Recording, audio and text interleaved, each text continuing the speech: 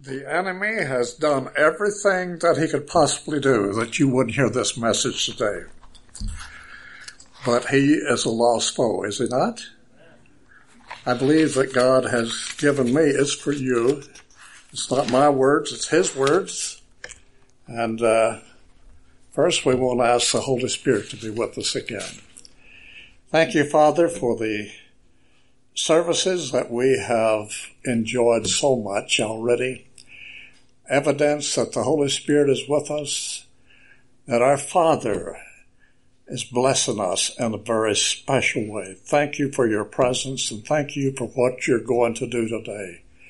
In Jesus' precious name, amen. Our message today is talking to God as a friend. And I'm speaking today about the meaning and purpose of prayer.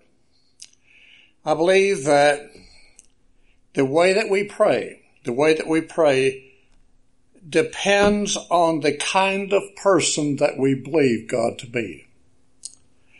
And surely no one knew God better than his Son, and no one knew more how to talk to God than his Son, the one we call Jesus. Now, in the Sermon on the Mount, you recall he gave some very clear advice on how to pray. And Tanya, I too use different versions. I love all of the versions in the Bible. And I discovered there might be one word that's a little different, but if you read the context, they're all saying pretty much the same. In Matthew 6, chapter 9 through 15, it says, "When you pray, do not be like the hypocrites. They love to say their prayers for everyone to see them. But when you pray, go into a room by yourself and shut the door." Now, some of the versions says, go into your closet. I don't know. I use different versions because my closet would be a little cramped. So I like the version that says, go into your room and shut the door. And pray to your Father who is there in this sacred place. And in your prayers, don't go babbling the way the heathen do, thinking that the more words they use, the more likely that God will hear their prayers. God already knows what you're praying for. He knows your needs before you ask him. And this is how you should pray. Our Father in heaven, thy name be hallowed. Thy kingdom come, thy will be done on earth as it is in heaven. Give us today our daily bread, and forgive us the wrongs that we have done as we have forgiven those that have wronged us. And do not bring us to the test. I like do not bring us to the test. That is far more appropriate than do not lead us into temptation. God does not lead us into temptation. That word is test. But save us from the evil one. And this is from the New English Bible. Now, Jesus said the Father already knows. The Father already knows our need before we ask him. Why should we take time to pray at all if he already knows our needs? Because the primary purpose of prayer, some believe, is to lodge their requests with the Lord. But there are others that understand prayer as a conversation with God as a friend. And it's in the biblical record that the Son of God himself engaged in many, many such cases of conversations with his Father. Let's notice one of the places is in Matthew chapter 14, verse 23. He went up into the hills by himself to pray. And Luke adds in chapter 6, verse 12, all night he continued to pray to God. That's in the RSV. Have you ever prayed all night? How could Jesus pray all night to his Father without using repetition? Do you think that Jesus babbled like the heathen, that thinking that the more words he used, the more likely that God would hear his prayer? Well, that would be inconceivable, wouldn't it? His conversation with his Father was so real that the time just absolutely passed. Have you ever had the experience of visiting with a friend with whom you are especially fond, and the hours just fly away?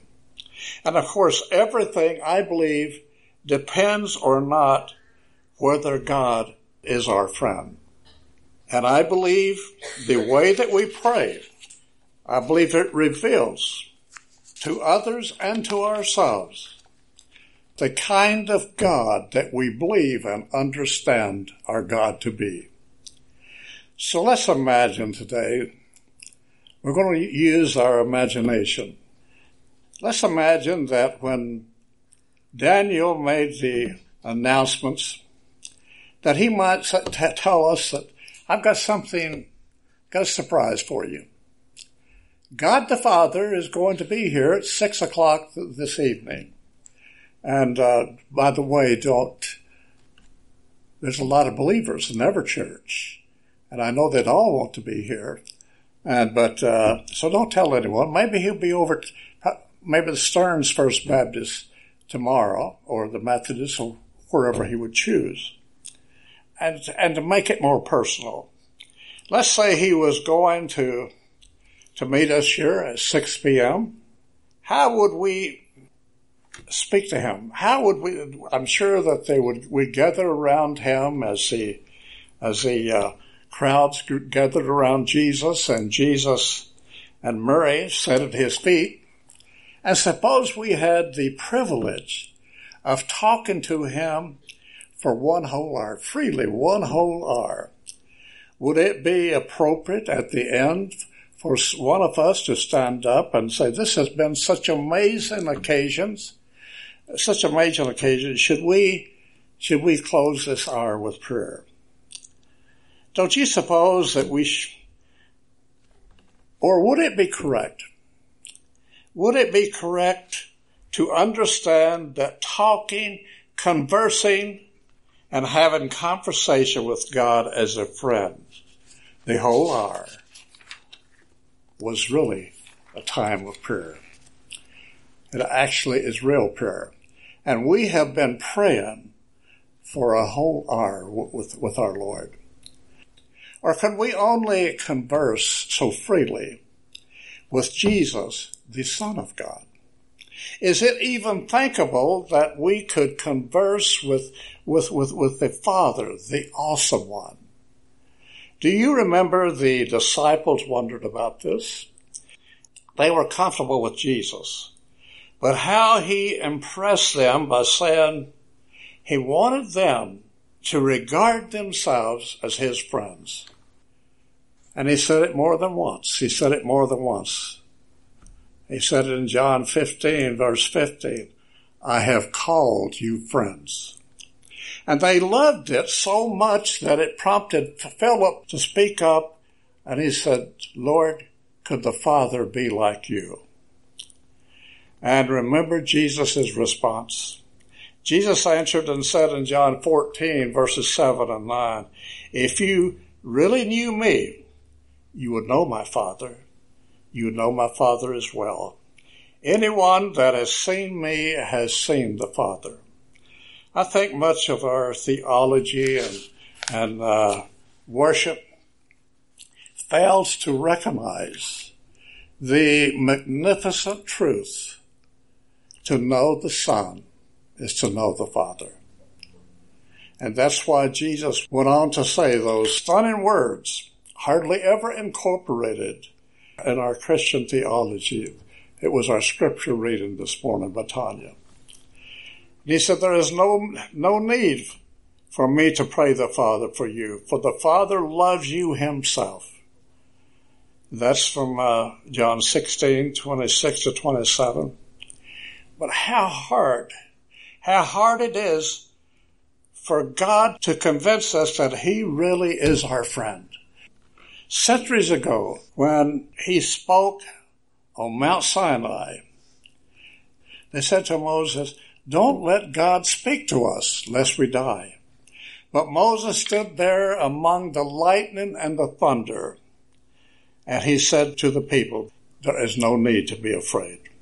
You see, all those centuries before Christ, Moses knew the truth at that time. John wrote the first century after Christ, 1 John 4:18, "There is no fear in love. Love driveth out fear." Fear has to do with punishment. If you were ushered into the presence of God, would you be afraid? Would you be afraid he might hurt you? Would you be afraid of his almighty power? You see, truly, the way I believe that we approach God, someday, and every one of us will, we will reveal the kinds of person that we have been persuaded that God is. Also knowing all these things we do and the things that we have talked about, let's go back to our meeting with our God at 6 p.m. And God is there. He's there waiting for us. If it's the Father, the Son, or the Holy Spirit, they're all the same. They're all on our side, Romans says. They're all our friends. Now, as we walk into the room, we know that this is the all-powerful creator of the whole vast universe. And we know that the mighty angels, as sinless as they may be, they stand overwhelmed with awe and wonder at the majesty and glory of our God. And yet, all that true, there are those that are afraid of God. And if you're afraid of God, the Father, then God has failed to convince you about the truth about himself. And Jesus has failed. Jesus has failed to convince us, not just with his words, with what he demonstrated while he was here on this earth. He is infinitely powerful, but in your hearts he is equally gracious. There is no need to be afraid. How can we turn down what he has paid such a price to reveal? We venture to go inside, and there God is, sitting there waiting for us. And we gather around him. What do we say? Should we be the first to speak? And once we started speaking, would we do all the talking? Would we talk all the time? Or would we first let God speak for a while? Normally when we pray, we do all the talking, and then we say amen and go about our business or go to sleep. It would be like meeting him in a room, just you and him, with our Heavenly Father, and we talk excessively and for several minutes, and then we'd say amen, thank you very much, and going home. It wouldn't make sense if he were there, would it? And it certainly wouldn't be conversation with a friend. Conversation means at least two people speaking. But how do we converse with a God that we cannot see? Well, the Bible is called the Word of God. God speaking to us every morning. That's the first thing when I get up. That has to be the first. I want to see my friend. And I go to God's Word, and I hear God. As I read this, God is speaking to me. But sometimes when you have God as your special friend, as your best friend, he'll speak to you in other ways. He often confirms a message that I will have in different ways. One of them, the last message I shared with you that he gave me, while I was working on it, the Lord kept telling me, I want the next one to be, after this one, I want you to talk to my people about, I want them to understand, I want to be their friend. This has happened different at times. I think it happens more often when he is your personal friend. But I was thinking, and he said, I want you to talk to them, maybe why their prayers may not be answered. Some of them, I don't know them. They know my son, but they don't seem to know me. And about that time, so God is my judge, there was a knock on my door. And I went to open the door, and I didn't remember her. Trish, she had been here, I think it was about 13 years ago. And she come in, I invited her in. After I recognized her, you know what the first question was? Why isn't God answering my prayers? I've had that to happen. It's a confirmation. This is what God is saying. This is what I want you to talk about. I believe the most experiences that I have had with the Lord, with my Father, has been my communication with Him through the Bible. This is something that I would never think about breakfast or that watching the news or anything else until I consult my friend. And I look forward to that. We communicate with God through the study of the Scriptures. I find prayer much more meaningful while I'm reading the Word of God. And so, once again, we go back to 6 p.m., our meeting time, with our Heavenly Father, and we begin to speak. What language should we use? Should we look into His face respectively and say, Lord, we pray that you would bestow unctions upon us from on high. You know, I think He might smile sweetly and say, you can relax. And you can talk a little clearer if you wish. As a lot of people wouldn't know what unctions means. They think it's something tasty, probably something good to eat. I think that we should talk to God in the same language that we use today. The disciples talk to God that way. We can question Him. When He is your best friend, you can ask Him anything you want. Abraham, Moses, Job, they all used modern speech because they wanted it to be clear. It was the language of their time. So I believe that as we begin to speak to God, we surely would reference Him. And we should use appropriate language. Maybe it's a personal matter that you would have with God. I believe that all of us should have that private time with God. My wife and I, we both, Jesus, the Father, was our very best friend. We had our prayer and our devotion together, but we realized that we needed that special time alone with Him. We all do. We all do. We need that conversation. But sometimes it might be a personal matter for this.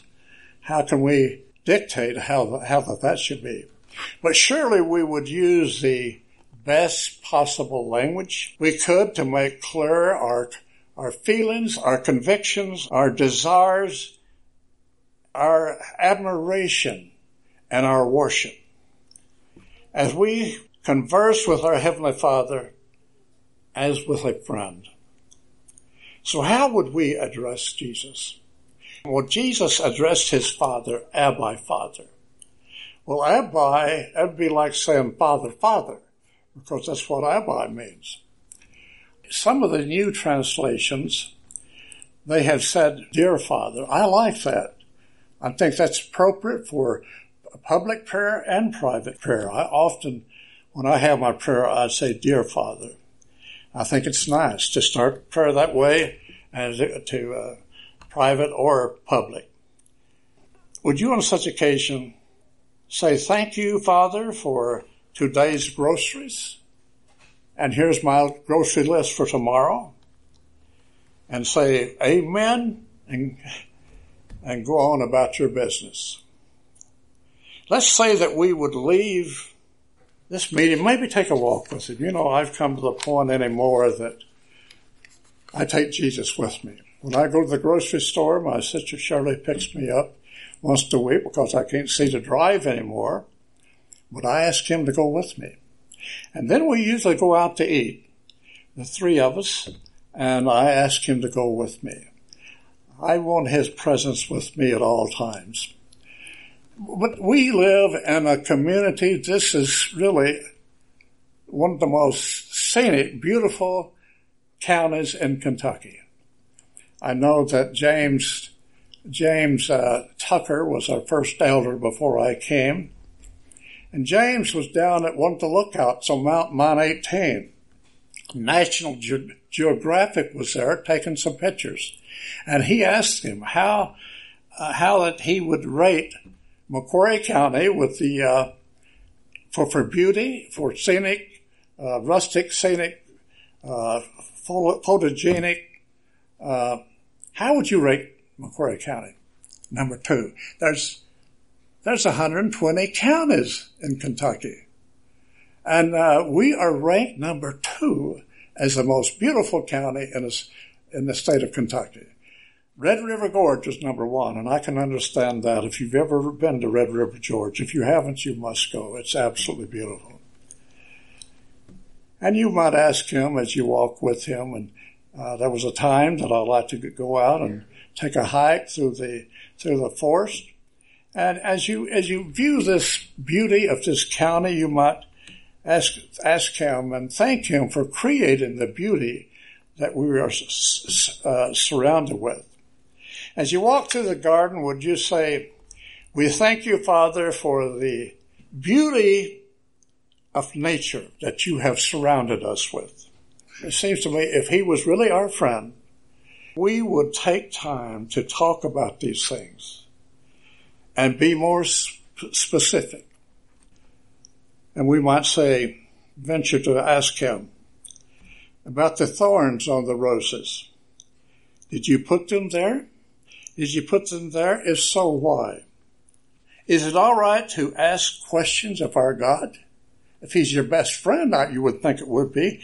Is Job dead? Abraham dead? Moses dead? Sure, there's some serious things that happen in our world today. In our Sabbath school study this morning, I was reminded again. We're studying Isaiah now. And Jim and Murray and Jody, if you remember, when we talked about what's happening in our world today, and we see on the news what's happening, it's the very thing that we read about. That means we are right on the verge of going home. And each and every evening as I pray with my prayer partner, which we've been praying for over 20 years now together, I end my prayer saying, "Come quickly, Lord Jesus. Come quickly." Because I don't see things getting any better. Sure, there is some serious things that we could ask him. We might ask him the question about the guardian angels. Are they beginning to relax their protection? I believe that the closing moments of this earth's history is right upon us. And as we know him, and as he's told us about these things, I've lost 2 wives. And of course there was tears in my eyes, what it was. But my Lord came down and he said, "I would expect you to have tears in your eyes. You wouldn't be human if you didn't." But he said, he said, I'd like to share with you. There's some things I cannot tell you now. I just cannot tell you enough. But I want you to be willing enough to wait for the day when I can make everything plain. And what we see today, we ask God about these situations happen around the world.